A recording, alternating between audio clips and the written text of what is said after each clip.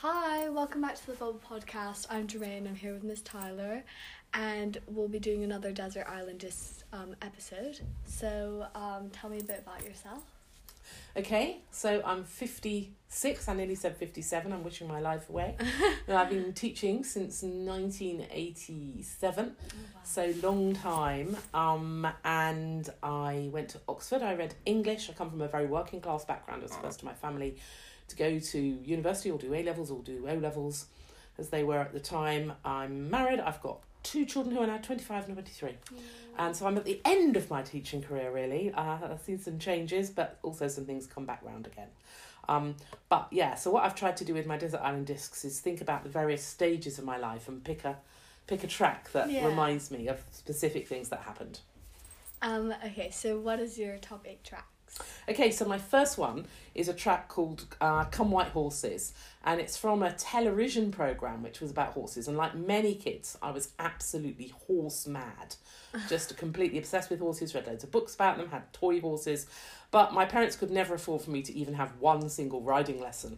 So I invented an imaginary horse that I went to feed in a stable, you know, about, 10 minutes walk away from my house every day, and just chucked grass over the fence into the field. I mean, there was a real horse there, but I was just basically lying to myself that I had a horse. And I got told off by my teacher for fabricating this story that I had a horse. Anyway, the programme Come White Horses was lovely, and I watched it every week, along with Champion the Wonder Horse, Black Beauty, Follyfoot Farm, and various other programmes about horses. So that definitely is a reminder of my 70s childhood. How long did you pretend to have a horse for? Oh, probably only a few months before I got found out. Okay, so your second track? Okay, so this is from Grease, which many of you will know, and it's Hopelessly Devoted to You by Olivia Newton-John, and I think it takes you really into that sort of pain of an unrequited love. And when I was probably 12 till pretty much all the way through my secondary school, had this massive crush on my English teacher, who actually became and is now a very, very close friend. It was a bit of a pointless crush, really, anyway, because he was gay, as it turned out. But he became very good. And actually, he was very kind and very sensitive about the whole thing, and saw that I was reading a lot. But because I wanted to impress him, I read masses, and I read the entire works of Dickens one summer holiday, the entire works of Shakespeare another summer holiday. And so I actually became really well read and quite well educated, simply from reading so much to impress him. And then he said one day, "Have you ever thought about Oxbridge?" And I thought he'd said Uxbridge, which was a local shopping centre. I'd never heard the word Oxbridge ever. And thereon, so, that's how I eventually got into Oxford. And every single day of my life, I have drawn on the knowledge that he inspired me to gain and the skills that he gave me every single day. And I owe him massive. But I was, a terrible sort of hopelessly devoted to him. It's quite inspiring though. Like you read so much, and you eventually made so. Yeah, I did. I mean, it was partly helpful coming from a family that didn't have any money, because we never went anywhere. My father had been in the services and was blinded, so he couldn't drive. So you could only go as far as you could get on your push bike. So I had a lot of time to read. Wow. And so that's my abiding memory of my childhood. Is both my mother and my father read, and he lost the vision in one eye, but he still could read. And he told us stories, and she told us stories. So, in fact, both my sisters are graduates as well. So it was really important influence when I was reading. And if I had to give anyone advice about how to get cleverer and how to do better in life, I would just say it's all in one word: read. Wow. Do your parents read a lot as well? Yeah, well, my late parents both read a lot. My mother took us up to the library at least once a week, sometimes more than that. Wow. And so I always have about 4 books on the go, even now. That's so inspiring. Thank you. So, between my family and my English teacher, I owe them a lot. Wow. Okay, so your third track. Yeah, the third one just reminds me of the best party I have probably ever been to. So the track is Fame by Irene Cara, from the film, and there was a popular TV programme at the time.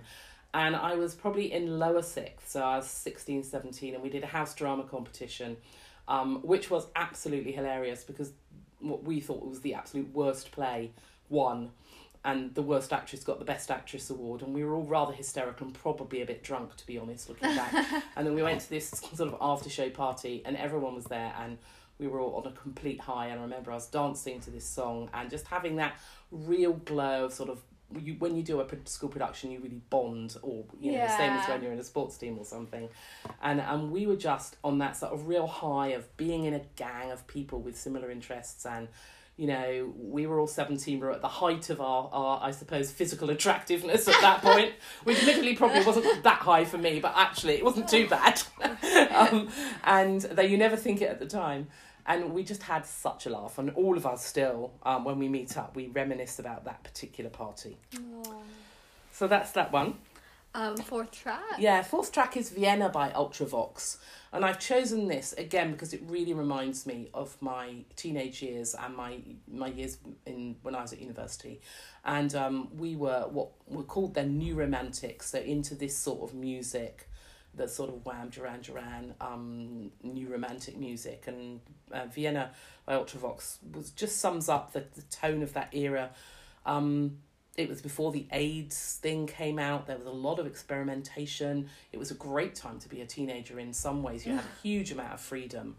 And as I said, I was in this sort of big gang of people. We were all quite creative and very pretentious. And used to drive up to London, go to places like the Blitz Carbon Heaven, and dance all night, and get back to Buckinghamshire, where our school was, on the train, the first train in the morning. We could wear what we wanted in the sixth form, and I used to wear all these vintage clothes and massive pirate shirts and velvet knickerbockers and goodness knows what, and we all looked a terrible sight. And when we look at photos back then, it's so embarrassing. But it was a great time, really creative, and the music was very much part of that. And again, quite often we'll post on our Facebook group just a track from that time to take us all back to our golden youth of the 1980s. Oh, okay. Your fifth, is it fifth track? Yeah, okay. So this is, again, one from the musicals. And I think, theatre, I was an English and drama teacher and did a lot of productions all the way through my early 20s.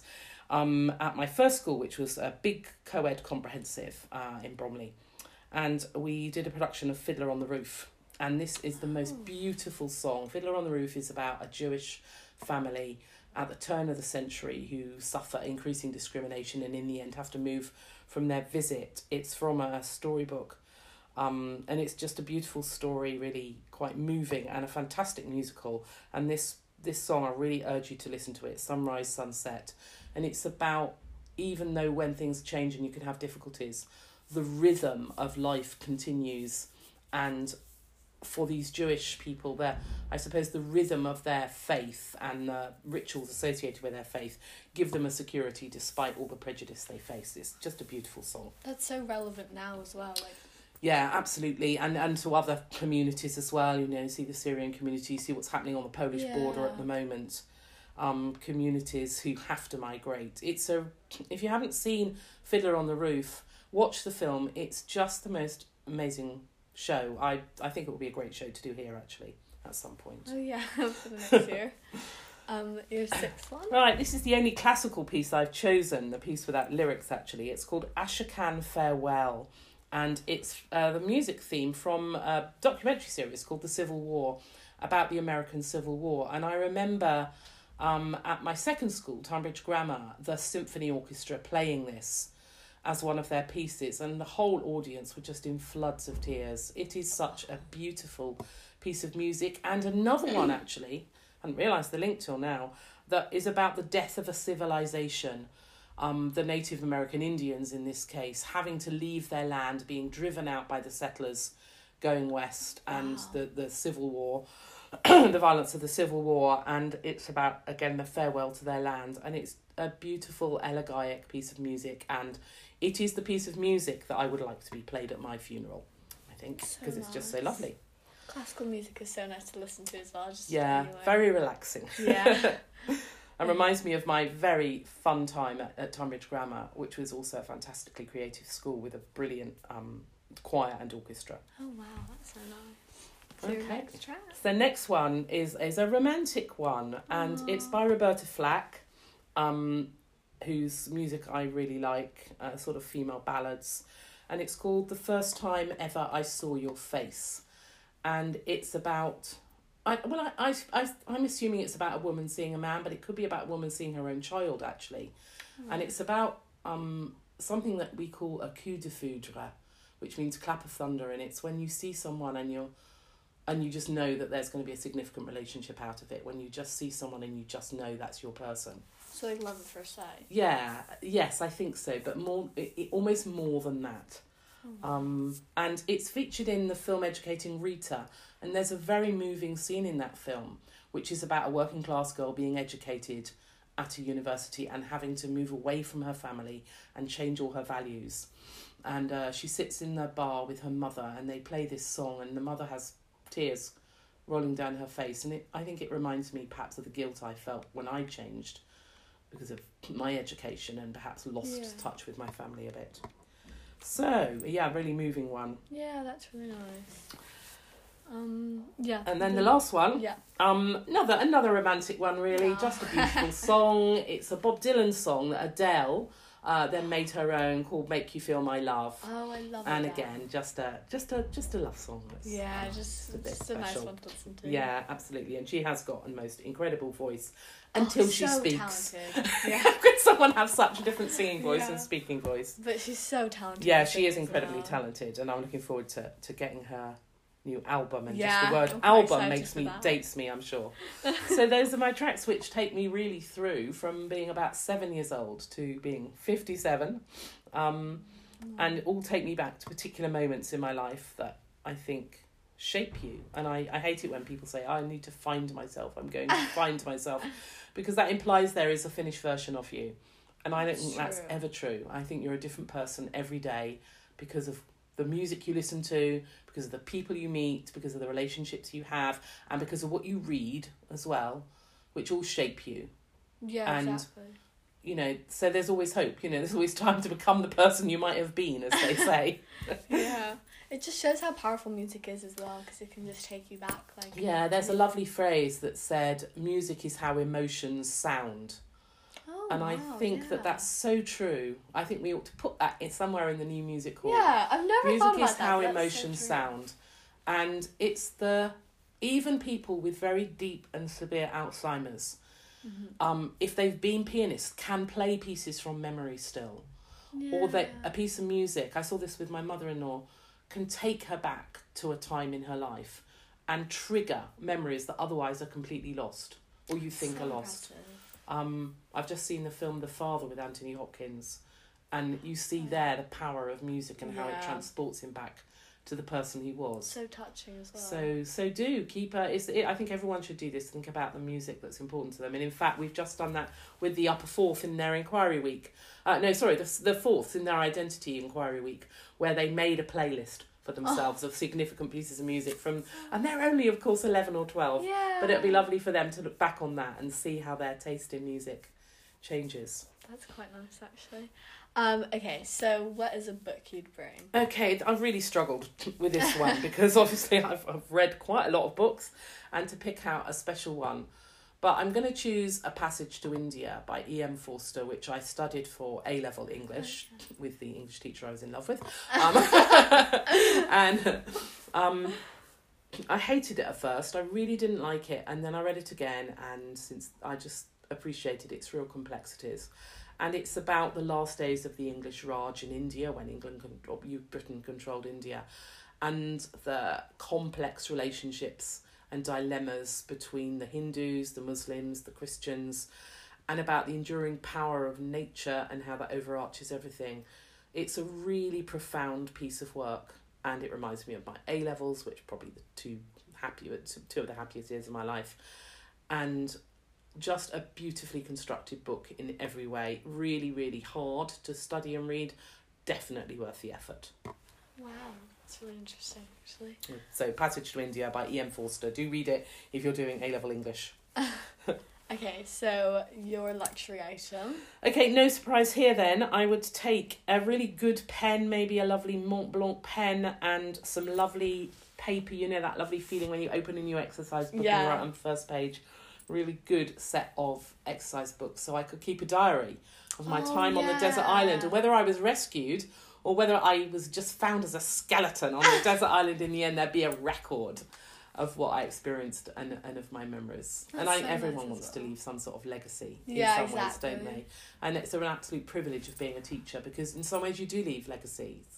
You know, looking at the people I've taught that have gone on to stuff. Tom Allen, the comedian, he recently published an autobiography, and I get a mention in it in several places, actually. You used to teach him? Yeah, not too insulting. Yeah, he was one of the people at Cooper's, my first school.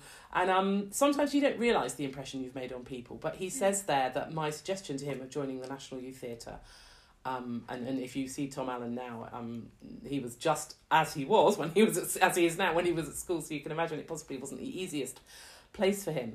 And that was transformational to him, and sometimes just a kind word or a suggestion you make can be influential. I obviously have found that with my own English teacher. But a nasty word or ignoring someone or just not seeing their hurt can be as influential to them as well. So just be kind is what I would say. Honestly. And keep a diary. Be kind and keep a diary, because it's such a lovely thing to look back on. Yeah, I've started a journal as well. Like, I think I started in like year 10, and it was like the nicest thing to read back to, just to like see like what you used to think of yourself and everything. Yeah, and see that person you are creating day like by just day. Growing. Absolutely. So it's I had fun putting this together. So thank you for the invitation. No problem. And I hope that some of you will go and listen to some of those pieces of music. If you're only going to listen to one of those pieces, I would probably say listen to Sunrise Sunset from Fiddler on the Roof. And they're all on YouTube, and I'll send the email out actually via the student group, so you can go on and you will have the links to all the pieces there. Okay, thank you everyone. Bye.